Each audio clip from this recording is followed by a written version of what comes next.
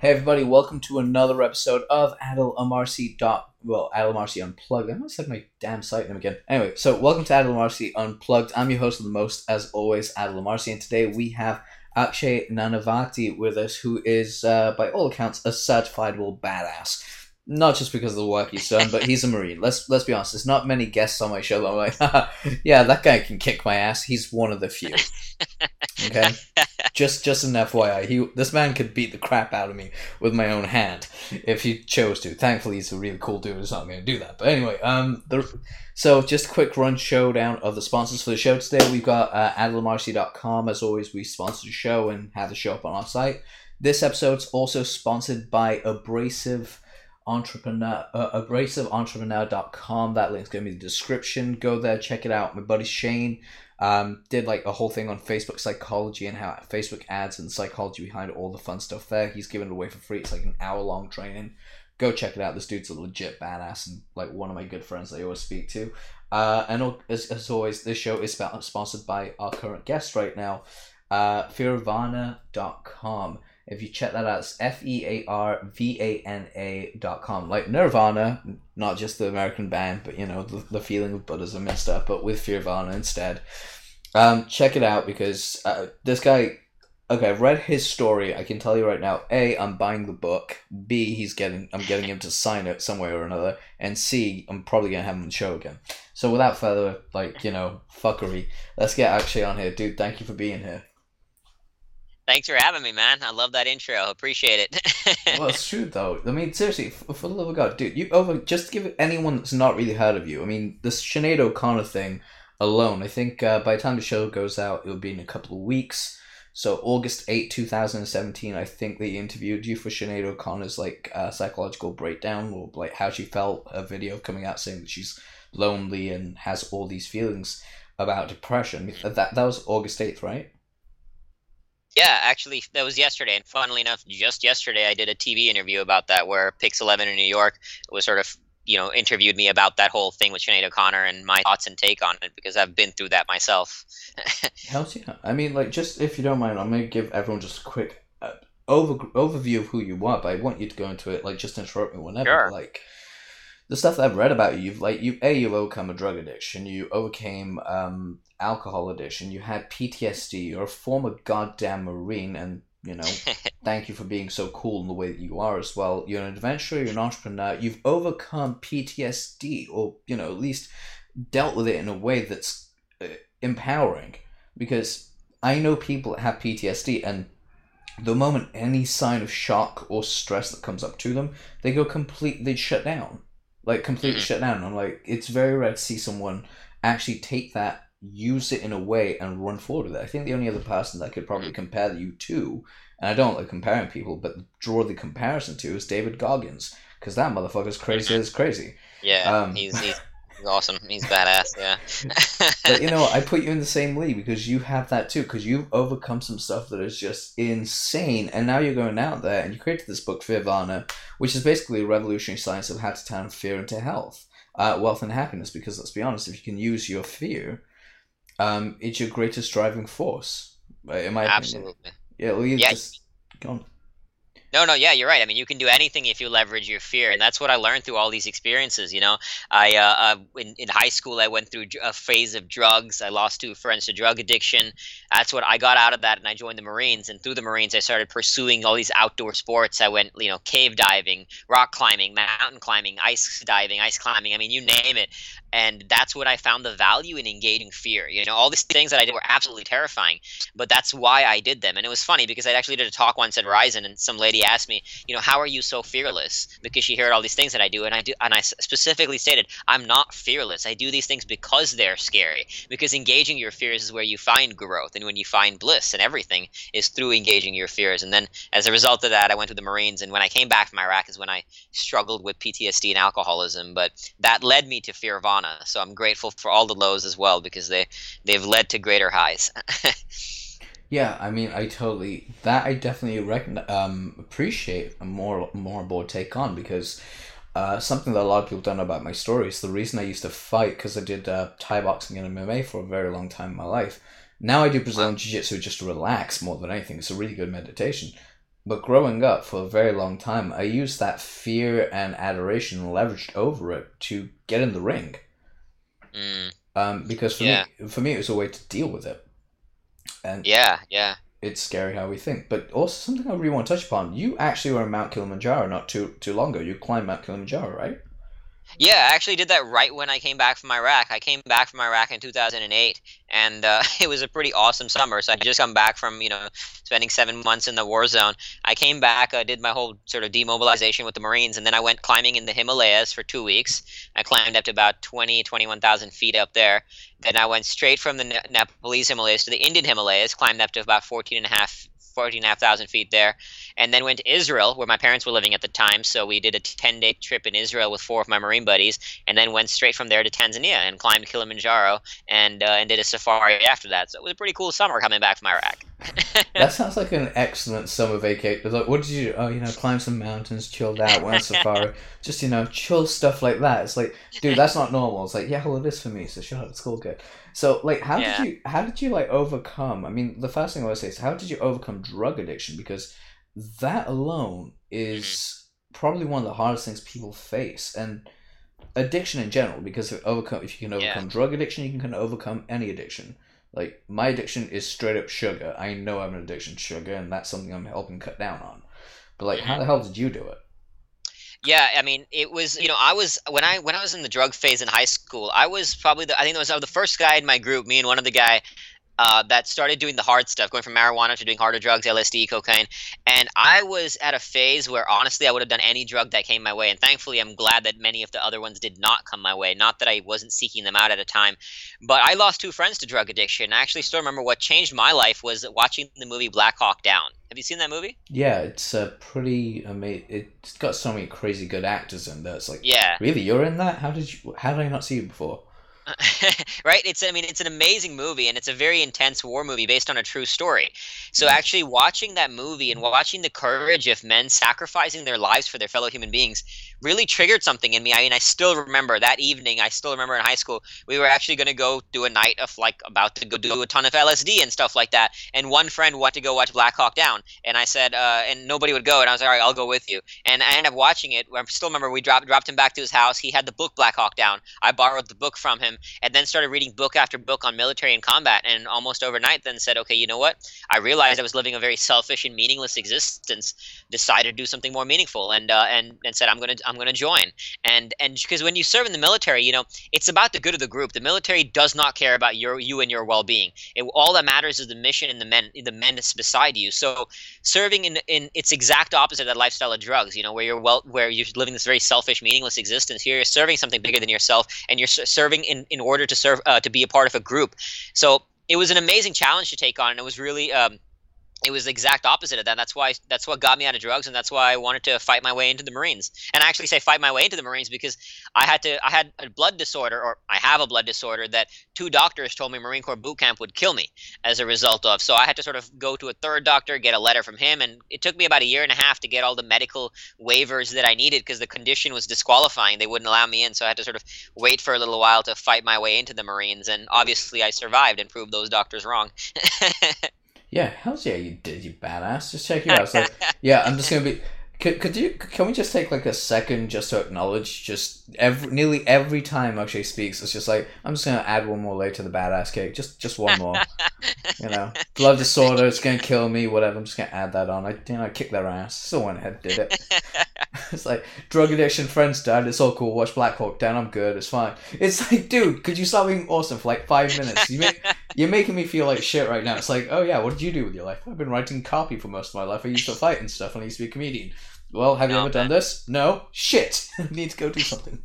No, But, honestly, I share all this also to really point out though that like I am the poster child for making mistakes, man. And if I can do any of this, I promise you anybody can. I really cannot stress that point enough. I mean, when I was in high school, I got sent to jail for like lighting a microwave on fire. I'd been caught in school doing smoking marijuana. It was like the dumbest. I got caught. I mean, to be honest with you, I put my mom through hell. I feel awful for my parents. I was like the worst child you could imagine. Because even getting out of that, then it's like, guess what? I'm joining the Marines now, and it was post 9/11. Almost inevitably, I'd be going to war. So I've been a nightmare of a child and made tons of mistakes, like mistake after mistake. So the point of all of this is that if I can do it, I promise anybody can. Most definitely. But like, kind of jumping back to this, how the hell did you set a microwave on fire? Because I know I did that when I was like, I did that when I was 14, and I remember the goddamn day. It's like the reason I had a fear of microwaves after that, because I put like some garlic bread in there with like a glass plate. It was normal. It was a microwave oven. The motherfucker caught fire, and I was the only one in the house. So I had to basically like lock everything down to make sure nothing burnt down. Oh my god. It was No. brilliantly funny at the time, and like for years afterwards, I refused to have a microwave until like Yeah. I moved. So let's see, I'm 27, almost 28. By the time the show comes out, I would have had my 28th birthday, and I've only I got overcome you. this fear. Finally had a microwave. Yeah. Yeah, No, fun. mine was not some accident. We actually took a microwave to an empty cul-de-sac, lit it, like poured gasoline on it, lit it on fire, like beat it, like inspired by Office Space, where they, if you I don't know if you've seen the Office Space movie, where these guys from an office take a fax machine and like beat the hell out of it. So my friend had a microwave that we did it to. I mean, it was absolutely ridiculous. Then we had cops come in and they arrested us. We sent to jail. Spent overnight in jail. My parents had to pick me up the next day, which they absolutely loved, as you can imagine. And so yeah, it was one of many now funny stories from a misspent youth. But at the time, it was a series of things that my parents were like, "Oh my God, my child is headed down a very very bad path." Because I had a great childhood, great parents, put me in the best schools. Couldn't ask for more, and I repaid them with a lot of misery. But thankfully now I think they're proud of me. Well, I would hope so, but like saying that, I mean, well, something that I always look at, especially with stuff like this, because a friend of mine, a really dear friend of mine, actually talks about how entrepreneurs and business owners can sometimes act out completely as children. They don't know why. It's like, I don't get why I'm upset. I don't get why I'm doing this. I don't know why I'm different. And it just comes out in different ways, sometimes destructive, sometimes constructive. So in that same sense, would you say that that was like a big key factor that like thinking back at it right now, that all those things you went through actually gave you the experience in order to, well, pursue what you do now, like with Firvana, with like living life the way you do? Absolutely, man. I mean, yeah, totally right. Like I realized then that like I've always been seeking out that high. I channeled it through a very negative way, obviously with drugs. Like I said, even with drugs, I was the first person to go into the extreme stuff. I was that guy pushing the line of drugs, and now I do the same thing, just in a positive way. So learn to reframe that. But those stories now, they're sort of funny stories of a misspent youth. But I mean, I could have headed down a very dark path, and as I said, I lost two friends to drug addiction. So that could have easily been me. So, but now I look at all of those, and they're great and grateful for each low, because I mean, if I hadn't done drugs, I would have joined the Marines. Like if I had found outdoor sports back then, I would have never joined the Marines. I probably would have pursued outdoor sports and gotten fully all into that. But now I'm grateful that I joined the Marines. It was one of the most powerful, amazing experiences of my life that again led to lows, of course, but also led to highs. So I think that when you experience it is hard, it's challenging, but as a result of the lower the lows, the higher the highs, and it's been a gift to me to experience all of that, the entire spectrum of the human experience. I mean, in my 32 years, I've experienced quite a bit, and I'm truly grateful for that. I've lived quite a life, and I'm sure there's more to go. Hopefully, not so much in those silly misspent youth type category, but but some more great experiences. It's part of it makes life interesting. How's yeah, it does. I mean, that's one of the crazy things. Now, I have a question, just more or less, just because I'm curious about how the Marines do it, because I have a number of friends that are former Marines or veterans. I have a friend of mine that is a current like Royal Marine of England. Can't really Ah, speak to him all that much because obviously he's on training all the time, so you can't really speak to them. yeah.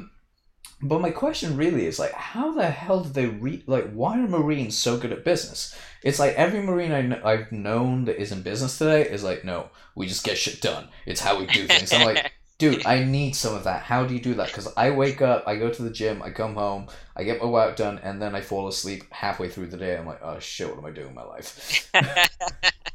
No, man, I'm sure it's not the case, and that's true. Like with the Marine thing, that's one thing that I've learned is definitely is the pure grit, like the willingness. I mean, I just somebody asked me like, what is if you have one talent? Like I'm about to go to this event where they were asking about sort of like a talent show, and I'm not like trying to be humble when I say I literally have no talent. Like I am not like the best writer.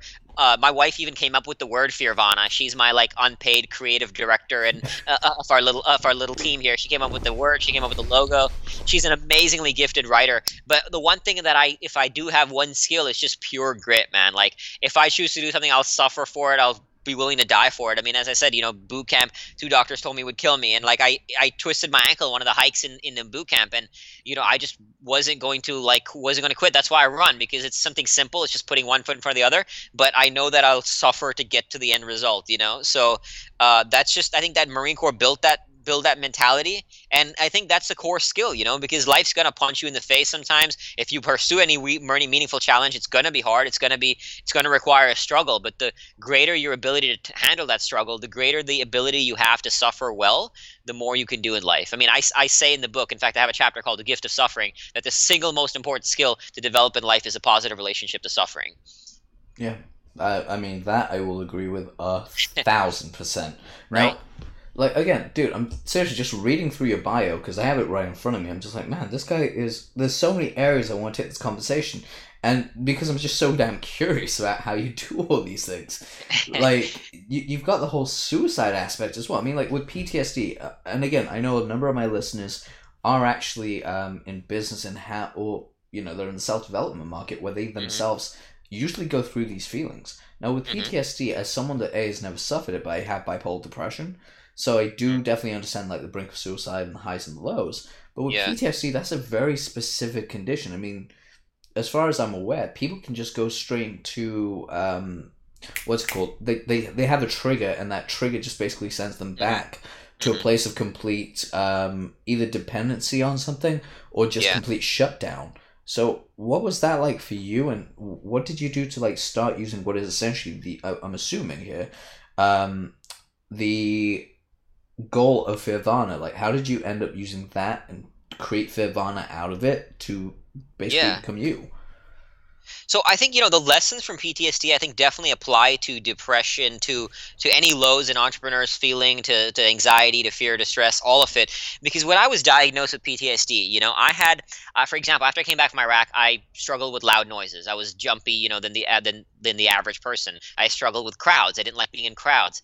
And so the veteran affairs therapist labeled this with post traumatic stress disorder. But what I came to learn in all my research in neuroscience and psychology and spirituality is that the symptoms of post-traumatic stress are not indicative of a disorder. So just because I'm jumping when there's loud noises doesn't mean it's a disorder. That's a very normal human response to war, where my brain learned to say loud noises equals death. So, be cautious of it, kind of thing. And it's the same thing, like, I struggled with survivor's guilt when I got back from Iraq. So even before I left, I lost a very close friend of mine in the war.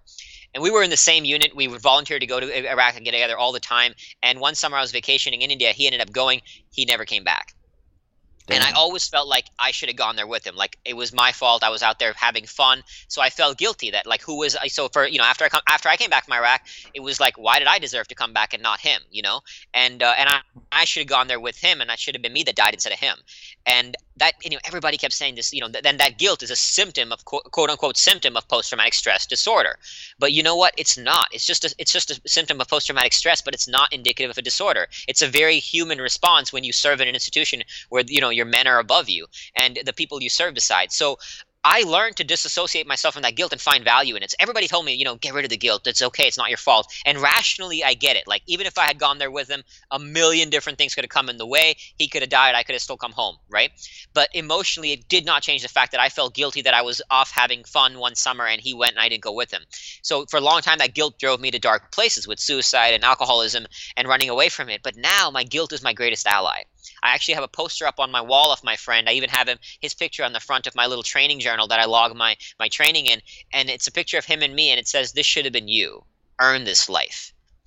Now my guilt helps me stay sober. It reminds me that it's up to you to do something meaningful with this life, to do something valuable with it. And so the point of all of this is that whether it be depression, fear, stress, anxiety, post-traumatic stress, these things are normal human responses. They're normal human emotions, but there are no bad or good emotions. It's up to us to decide what we do with them. Even guilt, which can drive you to, drove me to alcoholism and the brink of suicide, but now it's my greatest ally in staying sober and doing meaningful work in the world. So the point in this, and what listeners can take away is that you can separate yourself from your emotions, because neuroscience has actually also shown we don't control what first shows up in our brain. So when, let's say every time I am sitting on a computer and I feel anxiety, and actually had a client who was like this. Every time he sat on the computer to write, he would feel severe anxiety. He went to therapist after therapist who helped him, who was working with them to try to get rid of the anxiety. Came to me, the first thing I said is, we're not going to get rid of the anxiety because you don't control it anymore. Your brain has created a pattern that says computer equals anxiety, and I'm going to run away and go watch TV. So your job is not to fight that anxiety and eliminate it. It's to be with it, to be present to it, and then you get to decide what you would do with it. So that's why it's really essential to realize that there are no bad or good emotions. They are just emotions, and when you can create the space between your emotions and your conscious choice on what you do with it, then every emotion can become your ally, even guilt. Wow. No, that's really powerful. I mean, even for me, I mean, there's shit that I do that I know that isn't very conducive. And that right there, I'm just like sat down taking notes about this. It's brilliant. So, how would someone, like, say, someone that is going through something like that, where they can't sit Yeah. through a certain situation, how do they actually sit in that situation? Because I've heard that before, and I've Hmm. had guests say that before. You need to sit in the situation, you need to sit there, you need to not neutralize it, but you kind of need to normalize it in a way, because if it's greater than you, then you fear it. If it's below you, you don't Yeah. take it seriously. So you need to find it on an even playing field and go, okay, cool, I see it for what it is. Yeah. What's your process? Because for me, it's meditation and isolation tanks. But what's your Yeah. process? No, meditation definitely helps in creating that space between the emotion and your choice and what you do with it. But I know it's hard to do this, and I've heard people say this, to be with it. So and I realized this was really hard. So through all my research, I came up with a little formula to help people do this, and actually, like, so it's systematized the process, and it's the formula is LMNOP. So the first step is L. Label and language. And what you do is you just label your emotion and repeat it as many times as you need to. And neuroscience has shown when you label your emotion, it reduces activity in the emotional part of your brain and increases activity in the part of your brain related to focus and awareness. So what that does is it creates a space. Okay, my emotional brain, I can separate myself from it, and now it increases my part of my brain to focus and awareness, so I can do something with it. And second part of that L is language. This is where you literally shift your body language from a place, so like this client that I mentioned with anxiety. Every time we'd get on with Skype, he'd be slouched over and looking depressed. Immediately had him sit up in a powerful pose, because studies have also shown that increases testosterone in the body and helps you fight cortisol, which is a stress hormone. So that's L. The M is meaning. So what is the meaning you've created to the event and or the emotion that's causing it to be debilitating? So in this case, he had created a meaning to the computer that nobody would want to read his writing, and it was garbage, and nobody would want to find value in it. So and also, not only that, he had created a meaning to the anxiety that, because I feel anxiety from sitting on a computer, I'm weak, I'm pathetic, nobody, I'm this awful human being. So he had a meaning about himself because of the anxiety. The next step is the N. The N is where I think it really gets revolutionary, and essential part is N is, it's not me, it's my brain.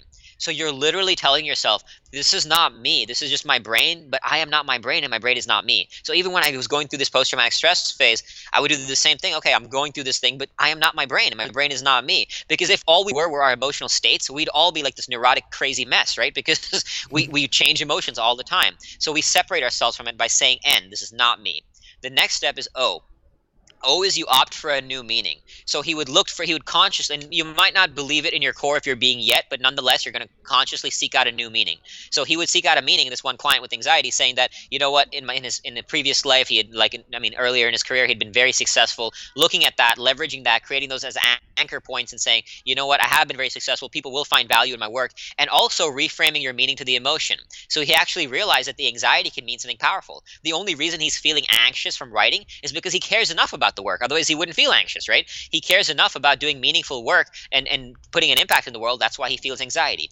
So all of a sudden, now the anxiety has a powerful meaning to it. And finally, the P is what's called purpose and preemptive strikes. So purpose is taking an action in line with your higher purpose. So this means you have to do something differently. So currently his brain had a pattern saying computer, anxiety, TV. Now we have to do something to rewire that brain, and you're literally creating new physical wiring in your brain. So initially it was just sitting at the computer for 2 minutes. Even if nothing comes out, you're doing something differently. 2 minutes then became 5 minutes and 10 minutes, and so on and so forth as you grow. That's the P part. The second part of that P is preemptive strikes. And this is where you preemptively prepare for obstacles you know will show up. So he knows every time he sits an anxiety, computer anxiety is going to show up. So he preemptively prepares for it by planning in detail how he's going to prepare. Okay, I'm going to sit down. I'm going to go through the steps. I'm going to label my motion. I'm going to sit tall and preemptively engage, step by step, an action plan of how you're going to get ready for this obstacle. And I've done that to so much success in my life. Like when, for example, one day I woke up and I had 2 client calls, and after that I had a 5-mile run scheduled. But I knew after my client call I'd be tired and I want to go back to sleep and take a nap, right? So what I did was, before my client call, I put on my iPod, my running watch, my running shoes, and I made and just set up to go running. So after my second call, all I did was to step out the door. I made it as psychologically easy as possible to take that action by preemptively preparing for the obstacle of fatigue I knew would show up. So that LMNOP tool is just a simple formula that really helps you sit with your emotion and channel it into purposeful action and ultimately rewire your brain. Wow, so that's actually inside the book, correct? It is, yes. Because I know I kind of ran through it fast just in terms of time, but it is inside the book, yes. No, dude, I wanted you to go through that just simply because it's like, amazing, and thank you for sharing that, because it's so goddamn powerful, and also because you've kind of like given me, just from personal insight in my own life, what I tend to do is when I wake up in the morning, like before I go to bed, because my jiu-jitsu class is at 7 a.m., right? And my gym is an hour away, is about 30 to 45 minutes away from my house, right? So it's a bit of a travel away. Yeah. But I love my team. I love my morning sessions. It's nice and quiet. We've got a good thing going. We have like our own little hashtag morning crew. We've got our own little thing going out. So shout out to my morning crew if they do listen to this. But, I fucking love you guys. Anyway, so what I'm saying is that before I go to bed every night, even if I'm falling asleep at 2 o'clock in the morning, I've got to get up at 5:50 every morning, right? Yep. So what I do is I pack all my jiu-jitsu stuff in my backpack, leave it at the foot of my bed with my bottle of water, my iPod, my headphones, and everything right there just laid out. It's like, okay, as soon as you get up, you're putting this thing on, you walk into the bathroom, you're going to brush your teeth while getting dressed, and then you're just going to like wash your face very quickly, pick up your bag again, and leave the house. And the cool thing is, like, my cats have actually they've got very clever to this because they're not allowed in my bedroom. My boy Chase, he's got very, very clever to this. So what he does now, I think he kind of knows that I've been getting lazy a little bit. He'll walk up to my bedroom door. He's figured out how to finally, after 2.5 years, how to open the door. Like he'll jump on like the handle. It's like a new behavior. I'm like, where the hell are you getting this from? It's weird. But he'll never get it in one. He'll get it on like 7 or 8 tries, and you just hear this spring just keep smacking on the door. I'm like, man, what the hell's going on? So that'll wake me up. At like 5:50, 5:30 in the morning, every day that shit goes on. I'm like, I hate this little motherfucker, but I need to get out. I need to go to the gym. Let's go. Yeah. Not even a thing that's that. So no, I love that, and you've been preemptively prepared, right, by keeping it ready. And studies have shown actually, even people with struggling with, like elderly patients struggling with hip and knee replacement surgery, after doing that, by doing these preemptive strikes and planning in detail how they're going to engage that period, like simple things like how I'm going to walk to the bus stop, how I'm going to take a bath, like planning it in detail. Those patients recovered 3 times faster than the ones who didn't. So it's exactly what you're doing, and that's why I came up with that like labeled it preemptive strikes. But all these steps have really been proven by research, and they're very, very effective. Yeah, it's an incredible amount of research of like how our brains actually work, because they're so goddamn powerful. Again, like I can't remember which author said it was, like, you're born with this incredible computer, but no one gave you the damn Exactly. owner's manual, so You're you right. got to figure it out. So with Fear Varna, kind of like taking it back to this, what would you say would be like, well, I don't know how big the book is, because again, I haven't really seen it, but like, what would you say would be the most important parts for someone to quickly go through? Like, if they were say, all right, this is a book, I'm going to sit down and get through it, because I know people that, like, entrepreneurs, we have ADD up to the eyeballs, most of us, so it's like we just skip around a book all the time. What would you say would be the 3 key things in that book they should take away from? Like, it's an absolute must. If you're going to do anything in my book, take these lessons away. I mean, don't tell us the exact lessons, but like tell us the chapters, obviously, because I want them to read it. Yeah, no, I mean, I'm happy, the sort of 3 big takeaways, and then the book kind of goes into more detail. But I would say the 3 big ones is, one, what we touched on, is that we don't control what first shows up in our brain, and that's an essential point, because that's how you separate yourself from your brain, and you realize that what's happening in your brain is not you. It's not how you don't define your self-identity by that. So we don't control what first shows up in our brain, and it sort of questions the whole nature of free will. But when you accept that point, then you can actually do something with it. So I'd say that is one of the most, one of the key points right there is that element.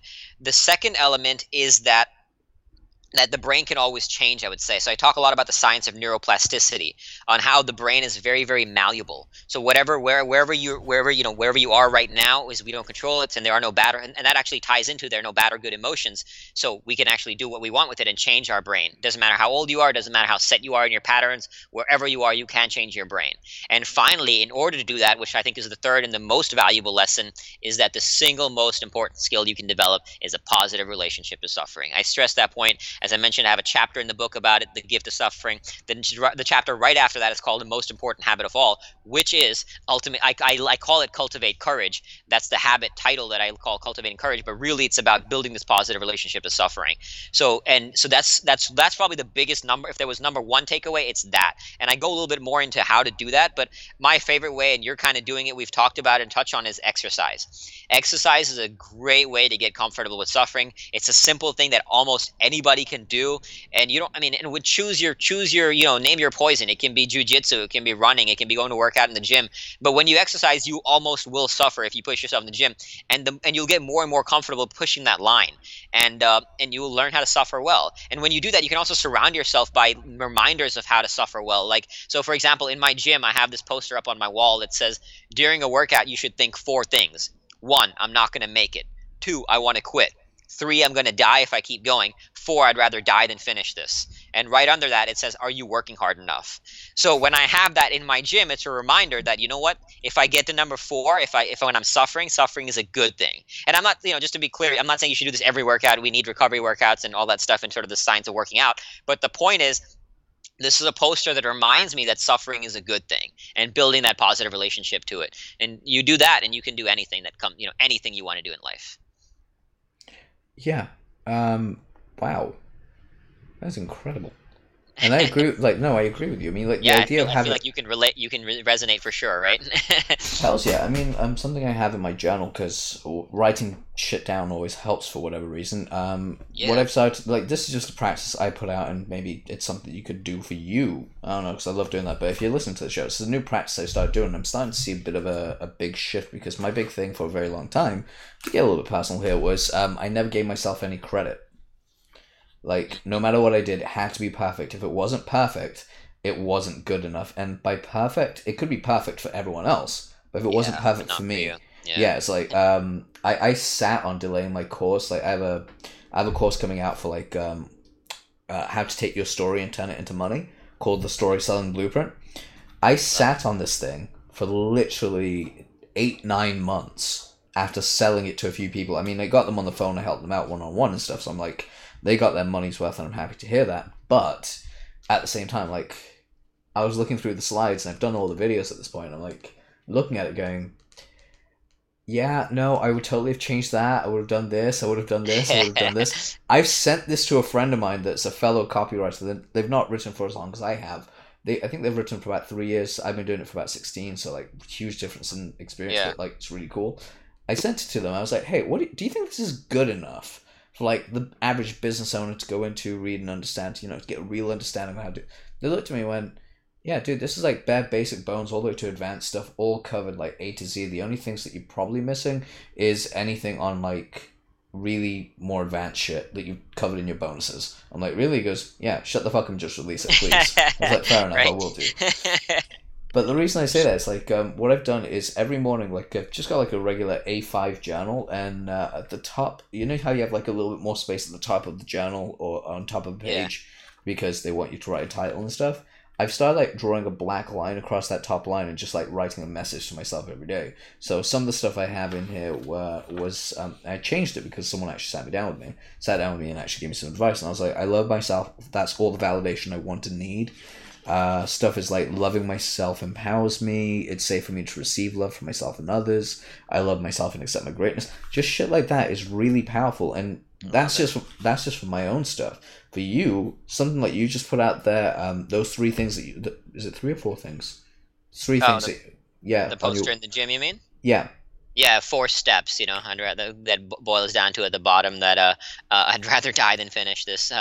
But I mean, I couldn't agree with you more about what you said as well, and I do something similar because I myself struggle with this thing where if I would run 5 miles, I'd beat myself up for not running seven. If I run Yeah. seven, not 10, right? Like kind of thing. And there's no end to that. So it's definitely important to pause, celebrate the wins. I mean, just yesterday, I did a recovery run and I was like immediately, like, no, actually the weekend I ran 11 miles after a 9 miler on Saturday. So Saturday 9, Sunday 11. And then the first day I was like, oh, I could have done more. And I'm like, then I just had to pause myself. You know what? I'm celebrating the fact that I did this and I'm enjoying it. So I love what you said, man, and I think it's so valuable that we all need to, because I think at some point we all, at some degree, every person has this not good enough syndrome somewhere buried within us, right? So acknowledging that we are good enough, then we celebrate our wins is huge Yeah, and very valuable. it's such a huge win to actually get through that.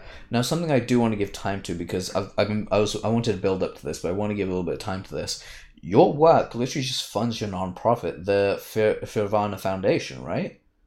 Yes, so we've started a 501c3 called the Fearvana Foundation. All the proceeds from the book are going towards the charity, and then portion of the back end as well. And as Fearvana grows into different verticals, the vision for Fearvana essentially is what Sir Richard Branson is to Virgin. I want to be to Fearvana, so we're going to be creating a Fearvana Fitness, Fearvana Academy, Fearvana Festivals, and various Fearvana areas. The umbrella, unlike Virgin, though it has 200 verticals, our focus is going to be enhancing well-being and improving the quality of people's lives. So the verticals will be within that sort of realm, and that's why the Fearvana Fitness, Fearvana Academy, the sort of an educational institution for the younger generation, teaching them these skills. And a significant portions of all of these will go towards the foundation and the nonprofit work as well. Wow, that's incredible. So what does the Firvana Foundation actually do at the moment? I mean, like, what is its core focus at right now? So right now we've just got the 501c3 and it's sort of still being built out as the Fearvana brand grows. So because just in terms of entrepreneurial ADD, which we talked about, is focusing one step at a time. So right now the primary focus is the book, and we want it to be very successful once it launches. Then the next two phases of the next year, my primary focus will be the Fearvana Academy and Fearvana Foundation. I want to get both to a point where they sort of self-sustaining, put somebody in charge, and move on to the next one, like the Richard Branson model. But the Fearvana Foundations will be similar to like a Clinton Foundation, where it'll be like an umbrella nonprofit that supports others nonprofits in doing their work. But we have certain key criteria, like any money we give away, anybody who donates, 100% of profits will go directly to the people that need it, as opposed to administrative costs. There'll be 100% transparency. So, like, I've raised money for charity before in some of my various adventures around the world, and it's great. I've raised money for Doctors Without Borders, but I've always liked to know, okay, where is my money going? Is it helping, a child struggling after an earthquake in Haiti? Is it helping somebody in Asia? Is it helping somebody in Africa? Like, what's actually happening with it? So we want to be very transparent. Okay, if you donate to the Fearvana Foundation, here's what your money is doing. Here's who it's specifically helping and how they're helping them. So these are some elements, but really the Fearvana Foundation's general mission and the theme is about improving the quality of people's lives, because that's a huge problem that I find today, is that when we measure progress collectively as a society, we look at progress from this way of making our lives easier and easier, like this new technology to make our lives easier. But making our lives easier is not making our lives better. In fact, it's only making it worse. And we have, collectively, we have this very negative relationship with these words like fear, stress, adversity, struggle, suffering. These are not quote unquote positive words. But when you make them positive words, you will find like that's what life is about, is engaging these things and living, engaging a meaningful challenge is the process of happiness. It's not this end result waiting for us. It's not making our lives easier and then suddenly when we have $1 million we'll be happy. And we talked about Sinead O'Connor. We can see successful people who have quote unquote everything, that they're not happy, because happiness is in the here and now, in the pursuit of a meaningful challenge. And that's what we want to help people do with all the arms of Fearvana.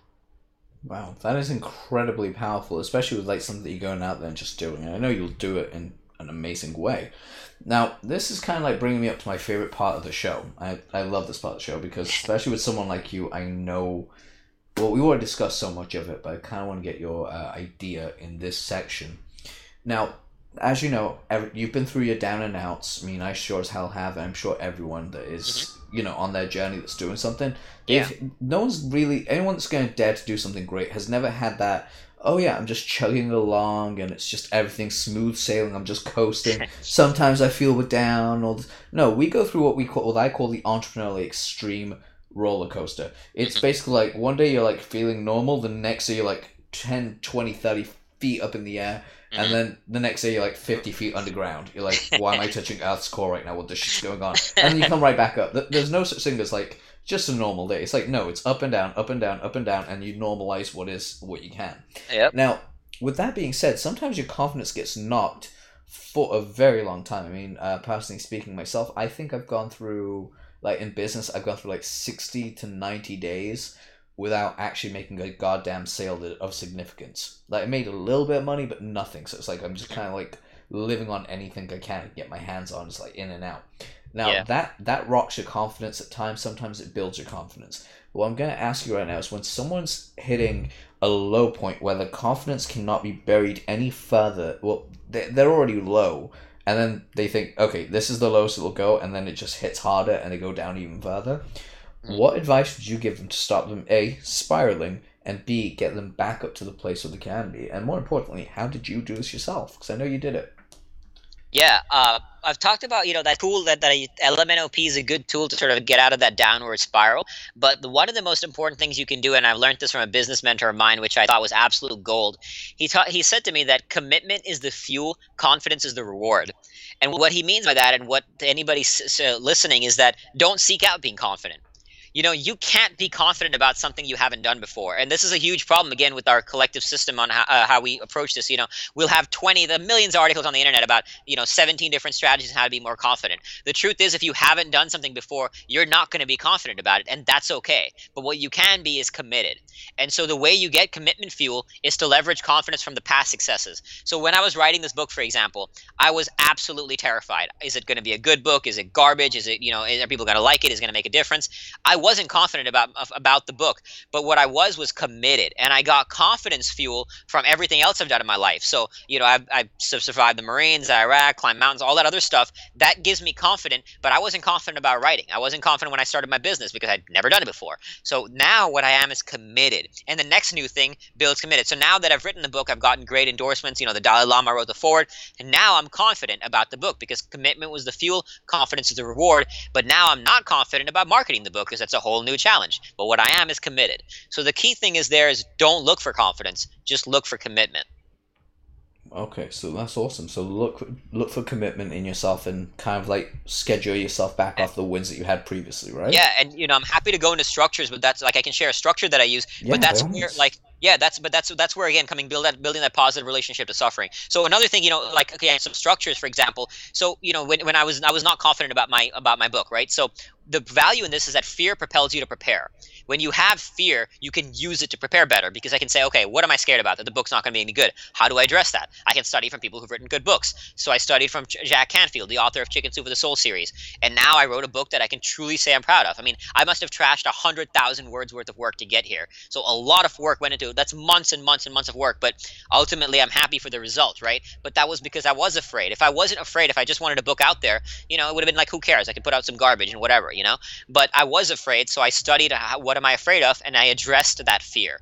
So in terms of structures, one little technique that I do that's been absolute gold, and I think it can help anybody with the activity they're struggling with, is what you do is you find an activity that you absolutely love and enjoy. So in my case, it was running. Running was my peace and my go-to moment.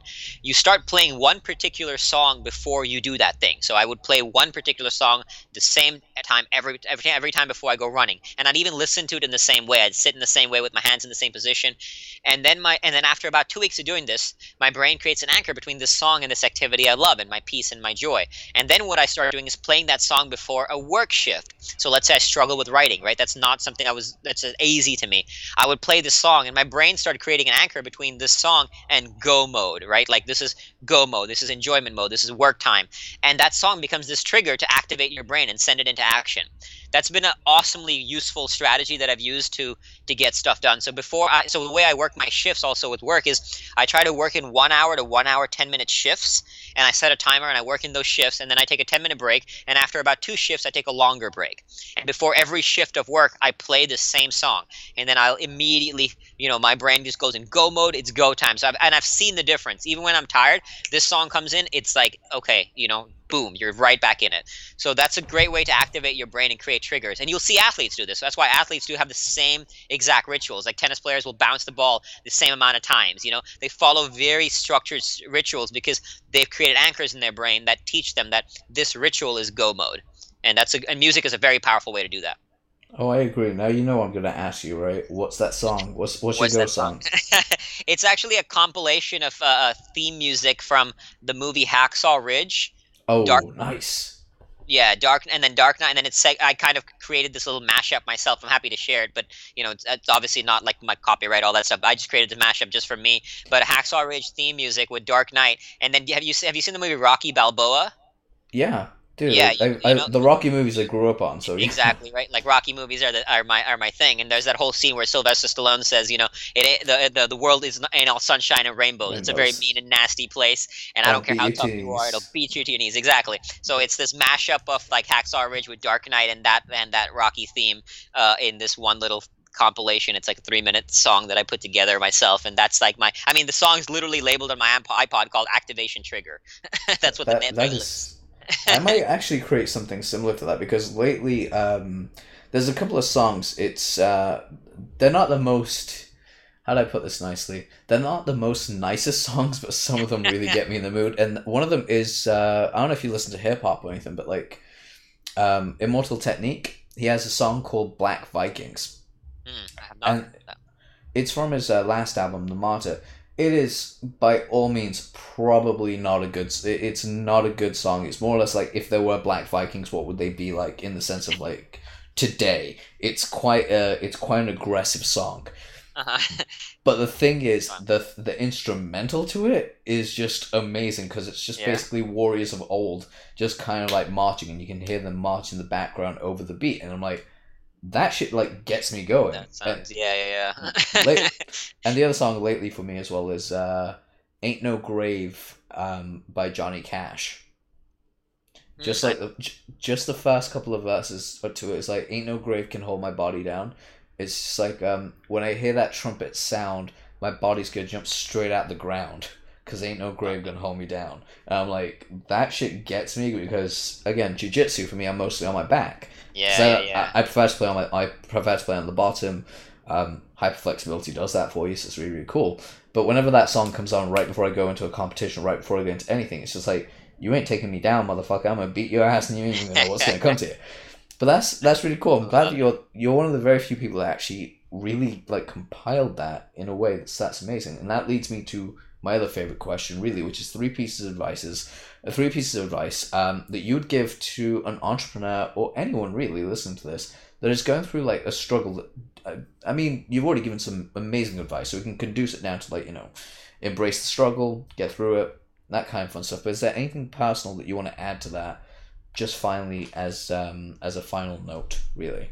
Yeah, beyond what I've shared, I would say the only sort of final sort of to summarize this, especially this last point of what we talked about in working in 1 hour shifts, is that create your life in a way that you remove thinking from when you don't need it, and so you can save your cognitive energy for when you do need it, and the ability to suffer when you need it. So what I mean by that is, that's why I have structured work shifts. I have a morning ritual, so I don't even have to think about my morning ritual. It's an app on my phone, and it says morning ritual, and I just literally follow step by step what it says. So first thing in the morning when I wake up, I'm not wasting it's called decision fatigue. Every time you make a decision in your life, you're actually using energy. So be very conscious about where you're using decisions, and don't remove thinking from all those other things. So I wake up in the morning, I just follow a list of systems, and then I follow an action step. So I know that I have 5 particular things I need to get done every day because I've planned it out the night before, and then I just work in 1 hour shifts. So I'm not thinking about what to do.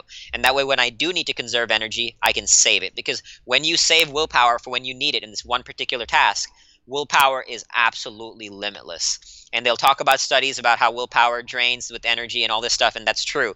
But if you look at what human beings can do, just quick example. I know this ultra runner who ran from the North Pole to the South Pole, averaging about 2 marathons a day for 11 months. I mean, that is impossible.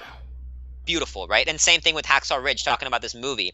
This is a true story, again, about a World War II veteran who single-handedly saved 75 people in the middle of a war zone, and dragging some of them as far as a football field, and then lowering them off a cliff, and just single-handedly did that. And he's a light guy, like 150 pounds. I mean, what he did was impossible. That's pure will. We can do so much more than we believe we can. And save your energy for when you need it, so you don't waste it on many things and silly things in life. Like, what do you do first thing when you wake up? Follow a system. That would be my summary and takeaways for anybody listening. That is amazing. Now, just very quickly, right as we're wrapping up and stuff, you're actually doing there's people can go check out fearvana.com, but you're also doing like a book giveaway right now, is all correct? Yes, so the book right now we're giving away for free. We want to get it in as many hands as possible, at least until the pre-launch phase. We'll be giving it for free. After that, again, it'll go back to retail, and the profits will go to charity. But until then, we're giving it for free, and there's a bunch of bonuses you get. And one of them is also an interview with my business mentor, which I mentioned. I mean, that interview, like the guy's just absolute genius. So I recommend any entrepreneur can check that out. And we also have an interview with a self-made billionaire and one of Forbes' 100 most powerful women in the world, who's also just an amazing entrepreneur. So some of those bonuses, just giveaways, just to get the book out in as many hands as possible. That is amazing. Guys, go check out fearvana.com and definitely support Akshay and everything he does, because the guy's just like a legit badass. I mean, you've just spent like about, what, nearly an hour with the guy, and you're telling me that this guy does not kick ass? I disagree with you every day of the week on that one. Actually, thank you so much for doing this interview. I mean, it's been an absolute pleasure having you on the show. I hope to have you on again in the future. Thanks, brother. Loved it. Great speaking with you. Likewise, guys, go check out fearvana.com. As always, like I said, we're sponsored by abrasiveentrepreneur.com, adilamarcy.com, and fearvana.com for this episode. Take care. See you guys on the next episode.